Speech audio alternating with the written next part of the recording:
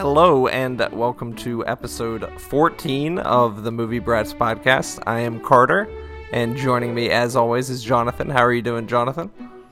I'm doing well. We're in the midst of award season. I guess it's been on for, a few months, but we're really in the heat of it now with BAFTAs coming up soon and the Oscars later this month. And to sort of celebrate the end of the year and the approaching Oscars, we are doing our top fives of 2018. And I think we're going to start with Jonathan today. So okay. Let's start from your top five and we'll get down to our one. Okay, so the way that this will go is that these are films that were released theatrically or at least streaming in 2018. Some of them might have played at a film festival at a previous year, but these are 2018 films that were at least released in America that year. So my number five is one of the most Oscar-nominated films this year is Spike Lee's BlacKkKlansman. I think that Spike Lee is an underrated director, even though that people often praise him. I think that he is consistently one of the most interesting and prolific directors. Not everything he does is Do the Right Thing or Malcolm X, but I think that BlacKkKlansman is certainly one of his best films of this century. I really liked his film Chirac. That was in my top five the year it came out. It was actually my number two after Mad Max Fury Road. But BlacKkKlansman is a very funny, every aspect, the directing, the writing, the performances. You have John David Washington, which is Denzel's son, playing the lead character. And it's this incredible true story about an African-American policeman that infiltrates the KKK. The first African-American policeman in Colorado Springs, Colorado. Right. It takes place in the 70s. And Adam Driver plays his white sidekick. And when they Jewish. meet in person, yes, Jewish. And when they meet in person with the Klan, the white officer obviously goes, but when they talk on the phone, it's the African-American cop. And I just think the film is so well constructed on every level. And I think that the movie up till the very end is a very good movie, but the ending makes it a great film. It's so powerful and moving and infuriating, and it resonates so powerfully. And I almost cried at the end of the film with the final image of the upside down American flag. It really packs a punch at the end. Oh yeah, it's a movie that has a real message to it, and it's really entertaining at the same time, which is something that you don't really see very often. That's done as deftly as BlacKkKlansman is. And like you were saying earlier, not every movie Spike Lee makes reaches the heights of his best stuff, like Malcolm X or Do the Right Thing. But I think this is the best movie he's made since maybe Do the Right Thing. I think it might be my second favorite movie he's ever done. And as you mentioned before, John David Washington, like, he carries the movie. Adam Driver is the guy who got nominated for the Oscar, which is a little confusing because John David Washington is in like basically every scene. Totally carries the movie. Laura Harrier I thought was really good. I hadn't seen her in a whole lot besides the Spider-Man movie, which came out maybe last year. Topher Grace as David Duke was actually incredible. And I know there was sort of a lot of blowback because he plays David Duke as sort of like a normal, regular, kind of nice guy. But that's like sort of like the point of it, to show how, like, hate can infiltrate the seemingly nicest of places. Yeah, I really like it. It's actually my number 3 movie of this year. A little spoiler right there. But yeah, I also like the way the film incorporates other images from films such as Gone with the Wind and The Birth of a Nation. The Birth of a Nation sequences were really effective.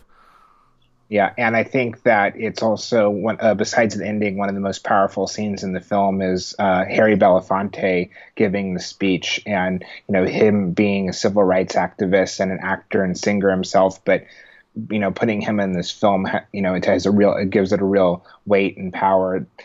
But besides it having these really powerful moments and having a really strong message, it's just really one of the most purely entertaining movies of the year too. Really funny. Yeah, and it's a film that Spike Lee likes to make the distinction. You can debate with him about it or not, but he says that he doesn't consider the film a comedy, that it's a satire. No, it's not a comedy. To him, it's there's a difference, but it is very funny, and at times it's one of those where you do laugh out loud, but other times you start laughing and the laugh gets caught in your throat because it's one of those where some of the dialogue is so heavy, with the racial epithets and the just the horrible things they say to each other, but it's very realistic. Yeah. So what's your number 5? My number 5 was also nominated for a decent amount of Academy Awards, somewhat surprisingly. It is Cold War, which is the sort of historical period drama by Pavel Pawlikowski, who directed Ada a couple years ago, which was nominated for the Academy Award for Best Foreign Language Film. Cold War is a 90-minute epic about a communist folk dance troupe in Poland, and sort of centers on the musical director and one of the singers as they sort of form a romantic entanglement that takes them over 20 years of communist Europe. And it's even at though 90 minutes. This movie's not funny at all. No, it's not. But this is black and white, serious, art house fare, but it's really well done. It's really well done. That 90 minutes, no scene in it feels like it's. There's no fun in the film. No, and it's as boring as a black and white movie set in Poland may sound. The fact that it's only 90 minutes, actually, it moves at a pretty good pace because everything that happened is just so significant. And honestly, it might be the most beautifully shot movie I saw that came out all of last year. It's really incredible. The black and white photography, and some of the coolest stuff you'll ever see. The scenes, the performances are so powerful, and just the way they're staged. And they photograph every face, and it's really cool. I saw it in New York when I was there last month, and the theater was really, really loud, and it's one of those where it's just so. It just so engulfs you in the image and sound, and you're just so pulled into it, even though it's black and white period piece and full screen. There's all this, kind of the full screen. I forgot to mention that. Yeah, like First Reformed, another film this year. But I just thought I like how people say that the lead actress is like a Polish Jennifer Lawrence. She kind of looks like kind her. of, yeah.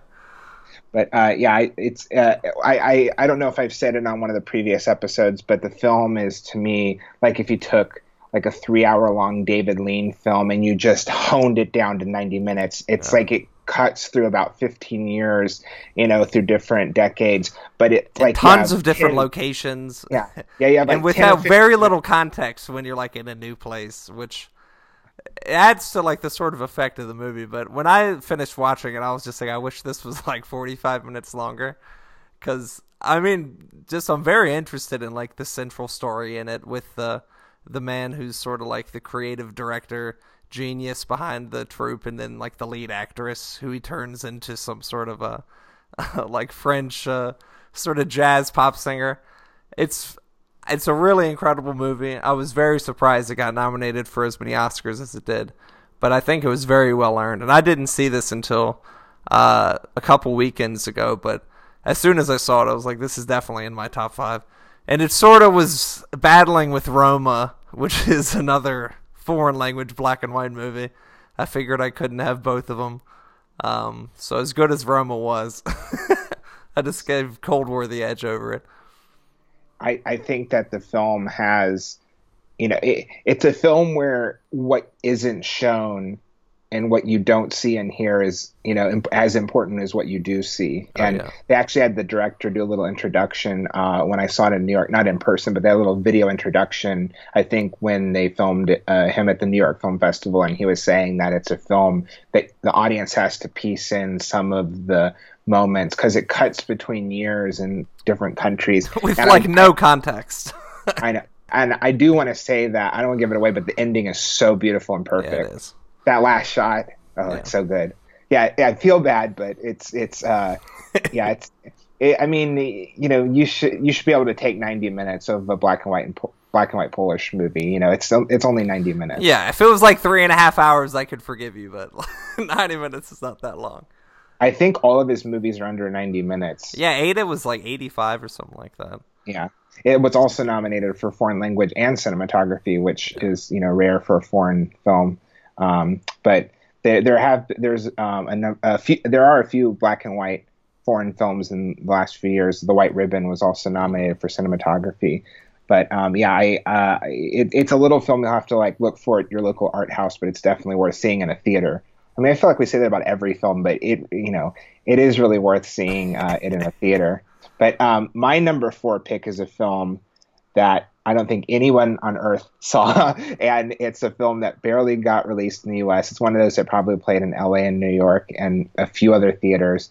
But I really love Jeanette, the Childhood of Joan of Arc, Bruno Dumont's rock opera about young Joan of Arc. About 97% of the film is her standing in a field, and she's professing to God and asking him, what do I do with my life? What is my journey? What should I do?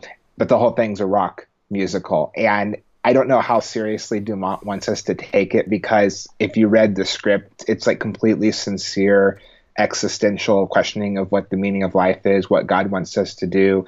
But it's done in this kind of school pageant rock musical where some of the people can't really sing that well. And you have these 2 nuns come out and their habits fall off and their long hair comes out and they start shaking their head like they're at a rock concert. And it's a very strange movie, but I like to say I was converted by it. And I like that it's John Waters' favorite film of last year. He put it at number 1 in Artforum magazine, and his last line in his blurb was that he said you'll hate this movie. So most people probably won't like it or ever see it, but it is on most people won't see it. It is on Amazon Prime. And oh, really? Just for anyone to view? It's not a rental? Yeah, it's for free on it if you have Amazon Prime. Wow. I might actually watch it then. Yeah, Bruno Dumont's a very interesting career. I've only seen his first 2 films and this one. And he started out making these really bleak, heavy, serious French films. And then the last 3 films, he's made 2 comedies and a rock musical about Joan of Arc. And then since then, it hasn't come out in the U.S., but he's done a sequel to one of the comedies. And it's like if Michael Haneke suddenly took a right turn and wanted to... And did Rock of Ages. Yeah, I mean, it's just so bizarre. And but I thought it was great. It's a film that only John Waters and me would have it in our top 10 of the year. But it's Jeanette, the Childhood of Joan of Arc. Watch it on Amazon Prime. It's a unique movie. And my number 4 is actually also available on Amazon Prime, and I would also call a unique movie, is First Reformed, which is written and directed by Paul Schrader, the writer of Taxi Driver and Raging Bull. Actually nominated for Best Screenplay, which was Paul Schrader's first ever Oscar nomination for his career, which is very nice to see for someone who's been in the industry for such a long time.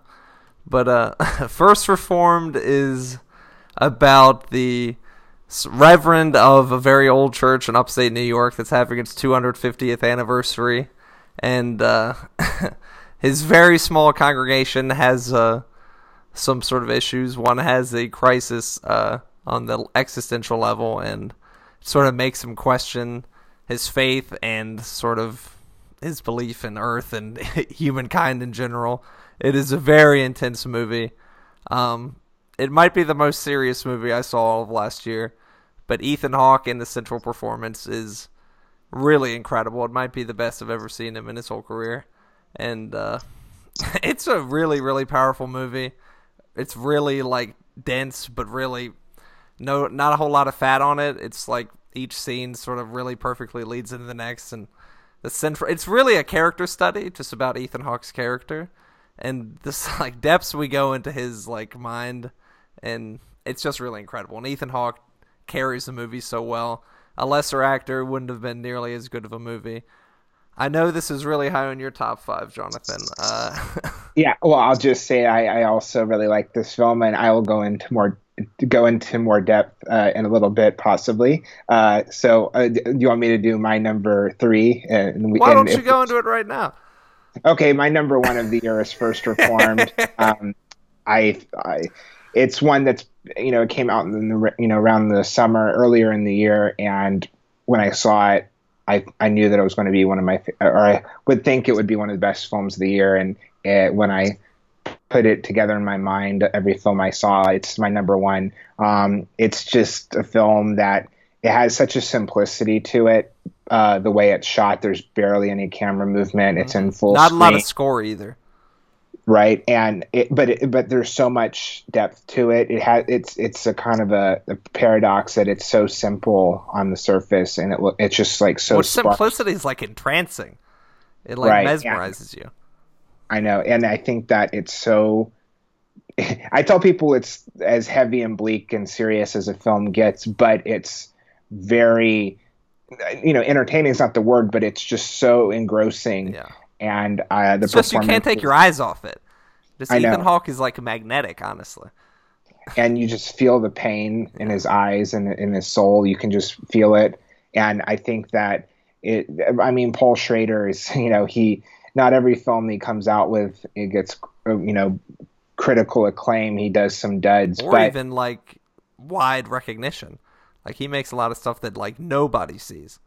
Right. I mean, he did a film with Lindsay Lohan and the porn star James Dean that was written by him and Bret Easton Ellis. Or no, at least he wrote it, Bret Easton Ellis. But I just think the film is so powerful, and I love the ending. It's probably my favorite ending of the year. It's open for interpretation. And just like the 20 minutes leading up to the ending. Well, honestly, the whole movie leading up to the ending, but like... Yeah. I like I like that it has something to say. It's an important film, and it's about faith and the environment and what it means.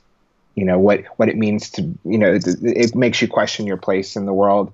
Yeah, I just think it's an incredible film, and there were a number of films I saw last year that I really liked, but I taught it in my film class last semester, so I've seen it 3 times. One time was like sitting in front of the classroom, like looking at it sideways, but I saw it twice in theaters, and I think it's a really brilliant film, and kudos to Paul Schrader for making it. So you want to do your number 3 now? Yes. Well, we talked about it already, right? Yes. Black you Klansman. Yeah. Do you have anything else to add to it? I think I said my piece about it generally. I will definitively say it's my favorite Spike Lee movie since Do the Right Thing. And it's definitely more rewatchable than Do the Right Thing, as intense as Black Klansman is. But yeah, I love it. Well, Do the Right Thing is another one where it's often very funny, but it gets very serious at the end, yeah. As Black Klansman does as well. But I watched Black Klansman on an airplane recently because it's just so good. Do they beep out the N-word? No, they actually, yeah. It was okay. as much cursing and stuff as in it, yeah. It was perfectly fine to watch on an airplane, at least in my case. Okay, well, my number 3 pick, like my number 4, the 2 films that you have not seen. My number 3 is Burning, Chang Dong Lee's nearly 2.5 hour slow burn thriller mystery that you don't really almost know is a mystery or a thriller until like an hour and 40 minutes into the movie. It's the most enigmatic film I saw last year. It's the one that I've thought the most about. It almost makes me upset because I'm like, what is this movie saying? It's one of those you have to just, like an Anatoni film. It's just one you have to ponder and think about, what's there. It's a movie like Blow Up in my mind. It's a film that makes you think about reality and it's so. Is it as slow as Blow Up is, and it's sort of built up? It's slower. Oh, really? like I said, it's like over an hour and a half until like you even kind of consider it a thriller or mystery. Oh wow! And everything that happens in the movie, you have to go, is this really happening, or why is this happening? That does sound a lot like Blow Up. Yeah, it's one that you got to turn the lights off, turn the phone off, and sit and like be really serious and watch it and take it in because it's slow. It's a slow burn for sure, but I found it really just it just grabbed me, and it's one of those films where you're watching it and you just know you're in the hands of a master. The guy who directed it, Chang Dong Lee, I've only actually seen his previous film, and it was like 8 years between movies. His last one was Poetry, and that was my favorite film the year it came out in the U.S. So I was really looking forward to this one. And it has the actor Steven Yeun, who is in The Walking Dead, and he was in Sorry to Bother You also last year. But and he got a number of critics awards for Best Supporting Actor, and he has a really interesting role of, it depends on how you interpret what's happening in the film, what his character is and his motivation and what he's doing. I'm being very like open and not giving things away. It's a film to go into not knowing very much about it, and it's even a film if you like are given the whole plot synopsis, like. It's watching the movie and experiencing it that gives it its power. Like you could kind of basically know what happens in the movie, but it's the way the film is directed, and it's based on a short story. And even though it's a 2.5 hour movie almost, it just, if you go along with it, it's very rewarding. It's one of the very best reviewed films of last year. It made a lot of critics' top 10 list, even though it didn't get nominated for Best Foreign Language Film, which was disappointing. But 50 years from now, people are going to be talking about it. Yeah, it's one I really wanted to see, and I'm pretty disappointed I didn't get to see it in theaters, but I'm going to try to see it as soon as I can. What's your number two? My number two is a movie I just actually rewatched a couple days ago, and also was a big darling of the Oscars this year. It is The Favorite, the Yorgos Lanthimos period piece about the reign of Queen Anne and the vying of her sort of favoritism between the Duchess of Marlborough, played by Rachel Weisz, and her cousin, played by Emma Stone. It is a very singular kind of movie. It was really unlike anything I saw last year, and unlike most things I've ever seen, to be quite honest. It's got a very distinct sort of tone to it, sort of dark, but also really weirdly funny. And it captures like the sort of grubbiness of the period in a really interesting way. Most period pieces, everything is very clean. Everyone's eating off of, like the finest china and stuff like this. And this not one being burned with lye. Exactly, yeah. And people are taking shits on the street and jerking off people. Yeah. Yeah, it really shows you like the dirtiness and like the sort of formalism of like the court and everything, but how underneath everybody like stinks like shit and they're like just behaving in like totally barbaric sort of manners. But really incredible central performances with Olivia Colman as Queen Anne and Rachel Weisz and Emma Stone as the sort of people doling out to be her favorite. It's a really weird movie. It's sort of surprising that it got as much not critical love, obviously critics would like it, but as much Oscar love as it did. I wonder how many people actually ended up seeing it.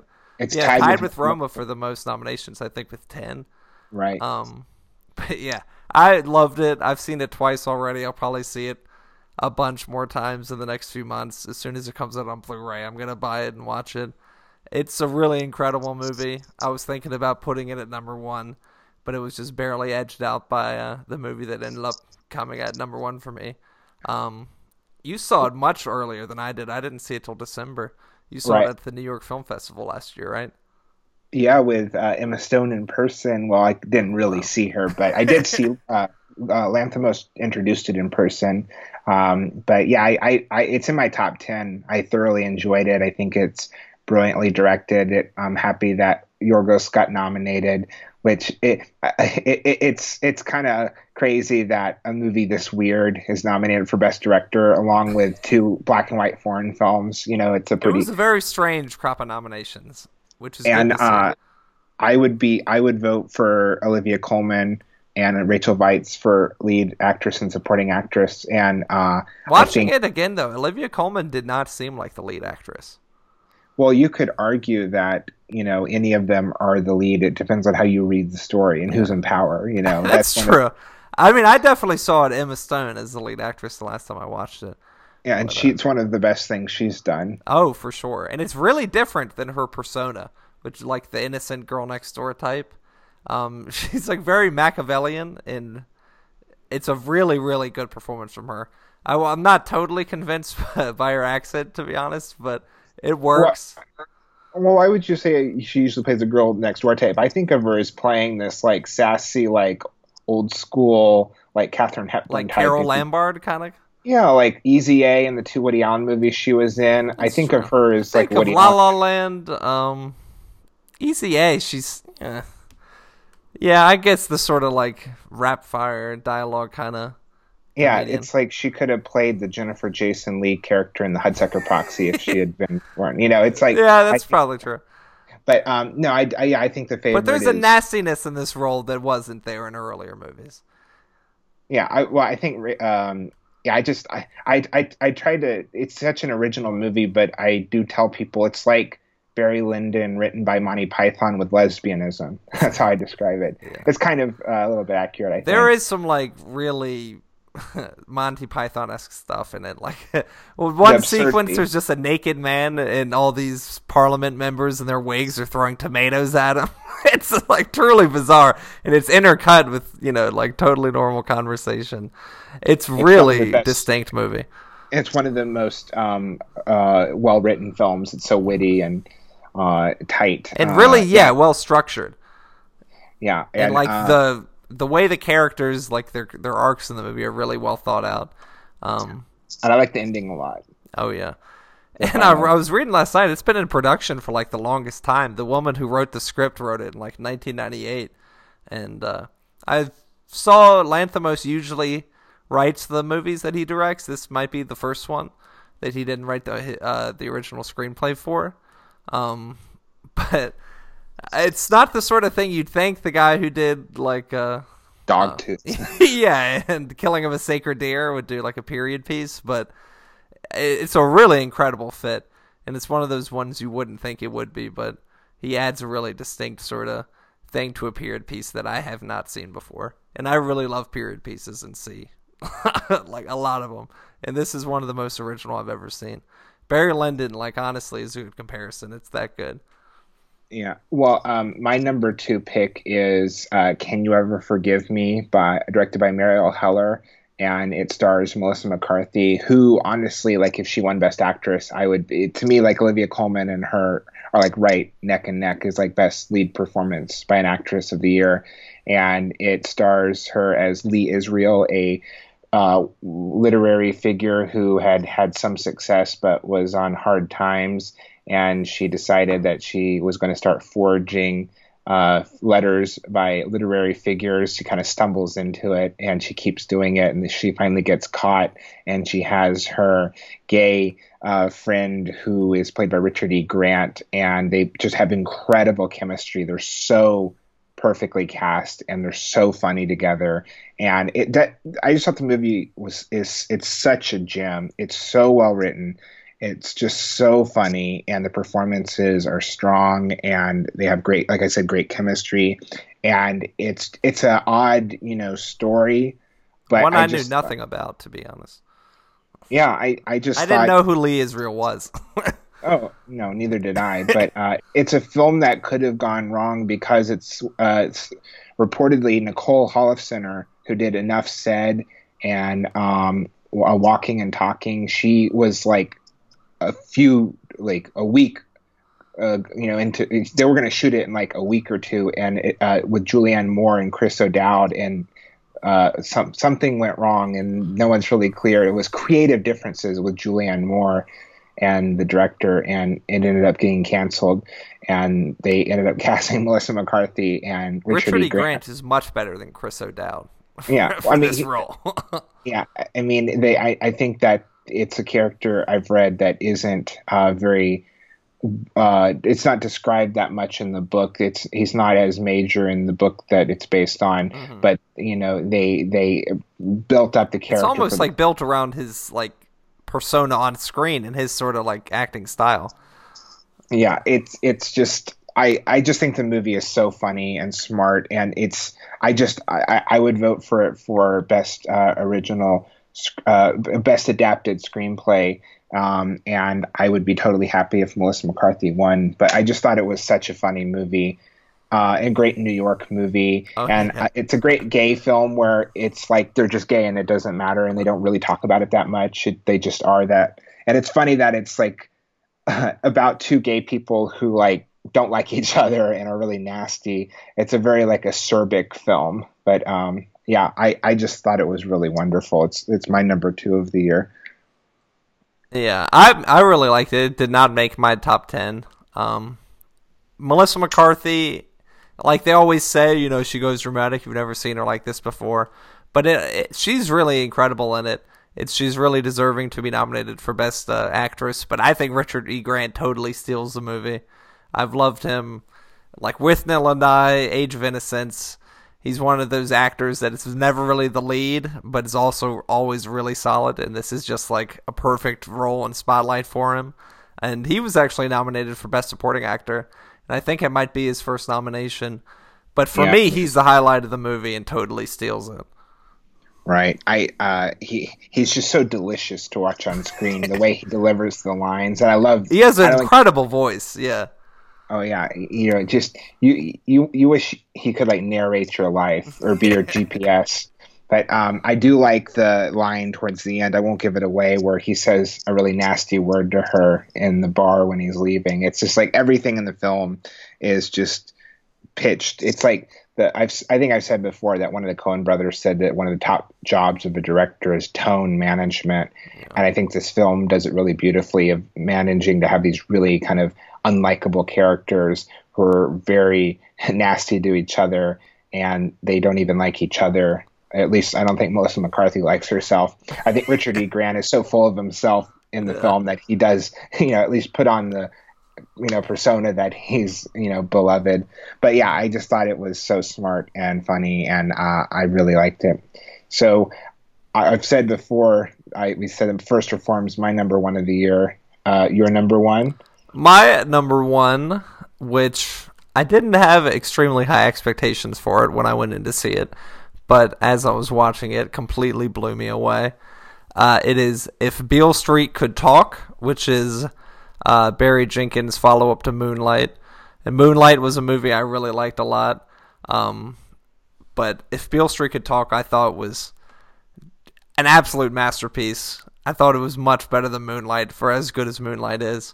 This one is a much more sort of sure of himself, sort of as a director for Barry Jenkins. He also wrote the screenplay, which he didn't do for Moonlight. It really reminded me of Wong Kar-wai. He co-wrote it, yeah. Moonlight wasn't really his sort of movie in the way that this one is, though. I know he wrote the screenplay for this in like 2012, and this is a big passion project for him. It's based on a novella by James Baldwin from the 70s. It is about a couple in New York, I think the Bronx, in I think the early 70s. It's very fuzzy about when it actually takes place. But they fall in love, and he is arrested for a crime that he didn't commit. And a lot of the movie is sort of her trying to get him out of prison while she's pregnant with his child. But it's all very non-linear, and it's much more about like the mood of it and just like the feel between the characters as like life is happening to them. The plot, I think, is a little bit secondary to everything else that's going on in it. The score in it is absolutely beautiful and carries the movie in a lot of the ways, I think. In the way that in The Mood for Love, there's a really central sort of musical piece, and you really get that in If Beale Street Could Talk also. And the sort of oral motif just it enhances the images in such an incredible way. I think it's really amazing what Barry Jenkins is doing. He did that a little bit in Moonlight, but it's like taken to such a great place in this movie. And like BlacKkKlansman, it has a real message to it. It really has something to say. It's not just, beautiful shots for the sake of beautiful shots. Definitely my number one of the year. It absolutely blew me away when I saw it. I know it's in your top 10, not as high for you as it is for me. I mean, I did a top 10 list the last day of last year, and I hadn't seen Beale Street when I was, making my top 10 list. But once I saw it in early January, it made it into my top 10. I also thought Moonlight was a really incredible film, but it wasn't even in my top 10 of that year. But I also think Beale Street's better. But not that they're both wonderful films, but Beale Street. It's a masterpiece for me. I think that I don't think it's I think that there are scenes in the middle that don't really work, and they're kind of they bog the film down a little. The scene with the guy that's in every film last year, Brian Tyree Henry. Yeah, that scene just kind of it just kind of doesn't do anything, go anywhere. But I love the mood of the film. It's like a mood piece. It's so beautiful. It's like music or poetry. It just has the. It is very much like poetry. It's very stylistic.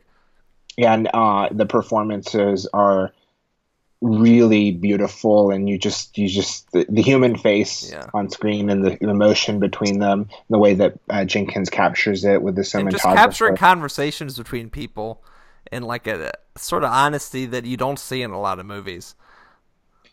And I like the fact that it's obviously a film about race, and there's these tensions, but it's not, overtly it's more, to me, a love story and a film about emotion and human connection. And there is this plot underneath it, which has substance, but on, the thing that drives the film that makes it so resonant, it makes it resonate so much is the emotion and the love between the main characters. Yeah, easily my number one. The favorite I really love, but if Beale Street Could Talk, for me, blows everything away. You want to? Do you have a 6 through 10? Do you want to give those away? Just list them off. Or, let's just count back our top 5, and then we'll sort of give some honorable mentions. Well, let's do it. Let's just do a top. Count back. Let's do the whole 10. Top 10. Yeah. My number 10 is Black Panther. My number 9 is Widows. My number 8 is The Death of Stalin. My number 7 is Spider-Man Into the Spider-Verse. My number 6 is Roma. 5, Cold War.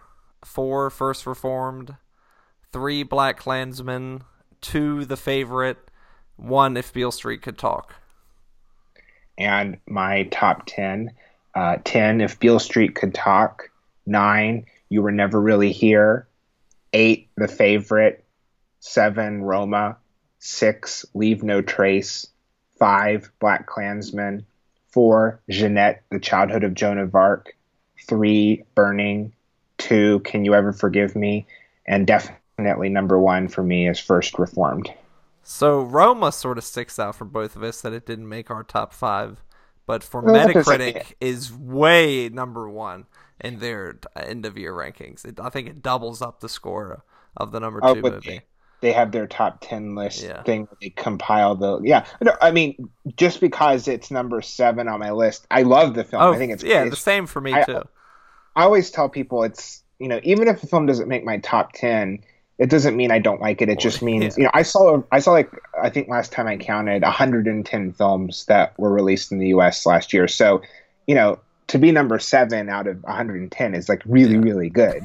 And like, I honestly would know, like, I almost think that even though I have BlacKkKlansman higher, like, of the 8 nominees for Best Picture, I think I might vote for Roma for Best Picture. Even, like, I know that sounds stupid to some people, like, well, why wouldn't you vote for the film that's higher in your top 10? But, like, I do think, like, I have no problem with Roma winning. Oh, neither do I. And I actually just rewatched it today. There are some individual scenes in it that are, like, as powerful as anything I've seen, like, this century. Like, some of the scenes are really that good. The scene in the hospital where she's giving birth is so. I really haven't seen anything like it in a movie. I actually just saw this week. I started on campus where I teach, having extra screenings kind of in conjunction with the Oscars and with the foreign languages offered on campus. And I showed Y Tu Mama Tambien, and I'd never seen it. Have you ever seen it? I've seen parts of it. I've never actually seen the whole movie. Okay, it's a great film. It starts out as a raunchy sex comedy road trip movie, and then it ends up being this profound meditation on mortality and life and the passage of time. And it's a really interesting companion piece with Roma. There's even a shot that's in both the films, not the same exact shot, but the same camera setup. And it's the Y Tu Mama Tambien is the one before Roma. That's a foreign language, Spanish language film. He did a number of big American Hollywood movies, but amazing ones. But definitely, like we always like to say, go see these movies in a theater if they're still playing near you. But also very good on Netflix. I've both times I've seen it, I saw it on Netflix, and it really is a testament to how good it is that you can be in your house with all the lights on and it still totally takes you into it. Yeah, I just want to say that First Reformed and Jeanette, The Childhood of Joan of Arc, are free on Amazon Prime, and Black Klansman is on Blu-ray and streaming and however you get movies. And most of the films now are playing in theaters, like A Star is Born and Bohemian Rhapsody and Green Book and The Favorite. And if they're not, they're available to rent because, they want the Oscar people to, voters to be able to see the movies. So definitely, catch up with some of these, go see them in a theater before they leave. One question: do you think Roma, if it wins Best Picture, which I think it most likely will, and Best Director, do you think it's going to play everywhere for at least a week in theaters, or do you think Netflix is I just go watch it on Netflix? Oh, I think they'll. No way they put it back in theaters. They use that to get people to Netflix, and that would be so huge for Netflix to get the Best Picture winner, to be the first streaming film ever nominated for Best Picture, and then win. Yeah, I just, I have a friend that's the film that wins Best Picture, it's going to play in theaters. The Artist was a black and white silent French film, and Moonlight was this indie film about gay black men. But they both played everywhere for a week. But I don't know. It's but taking it into theaters takes it off Netflix. So I don't think they do that. Well, no. What do you mean? I know if you see it in a theater, that means you're not watching it on Netflix. Well, I think we don't need to go into a whole rant about Netflix is amazing and Amazon because they're giving money to filmmakers to make movies that no other studio would make. These that otherwise would not have been made. It would have been one of those situations where a studio buys the script and totally buries it, and the director wanted to make it but just never got a chance. Amazon and Netflix are giving him a chance to make those kinds of movies. Cold War is Amazon. Mm-hmm. Yeah, and I just worry that we're going to get to a point where it's only going to be Black Panther and comic book movies and Fast and Furious and Star Wars in the multiplexes, and then every other movie that's smaller is going to go straight to streaming and only play in New York and LA and Chicago and a few other big cities, and that I don't like. Yeah. I worry. I seriously no, because that probably most likely is something that's going to happen. It makes me sad that I had to drive 2.5 hours to Atlanta to see the new Coen Brothers movie, to see Roma. That Steven Soderbergh has a new film coming out on Friday that's gotten very good reviews called High Flying Bird. He shot it on an iPhone. He's one of the most original and prolific, unique directors working today. And I want to see his movie in a theater, but it's going to be on Netflix. But anyway, we have our favorite films. I didn't think that last year was one of the greatest in recent years, but as always, there's some really good films. And next week we're going to come back, even though it's going to be mid-February. We're going to go through our films we're most looking forward to. Because January and February is where studios just dump out the really, really crap movies. Have A Dog's Way or whatever. Exactly. Is that one. So they have no competition, and they get the number one movie and they say, hey, it's successful, but it only made $20 million.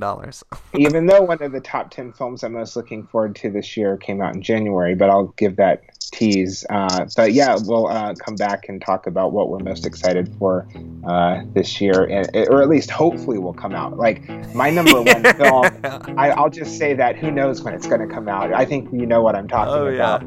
But anyway, because I expected it to come out early last year. That was finished last year, but the filmmakers kind of in the Me Too era, not very beloved by some people. So who knows? That's a very strong tease right there. So come back and listen next week as we look forward to our most anticipated movies for next year. Thank you for listening to our best movies from last year.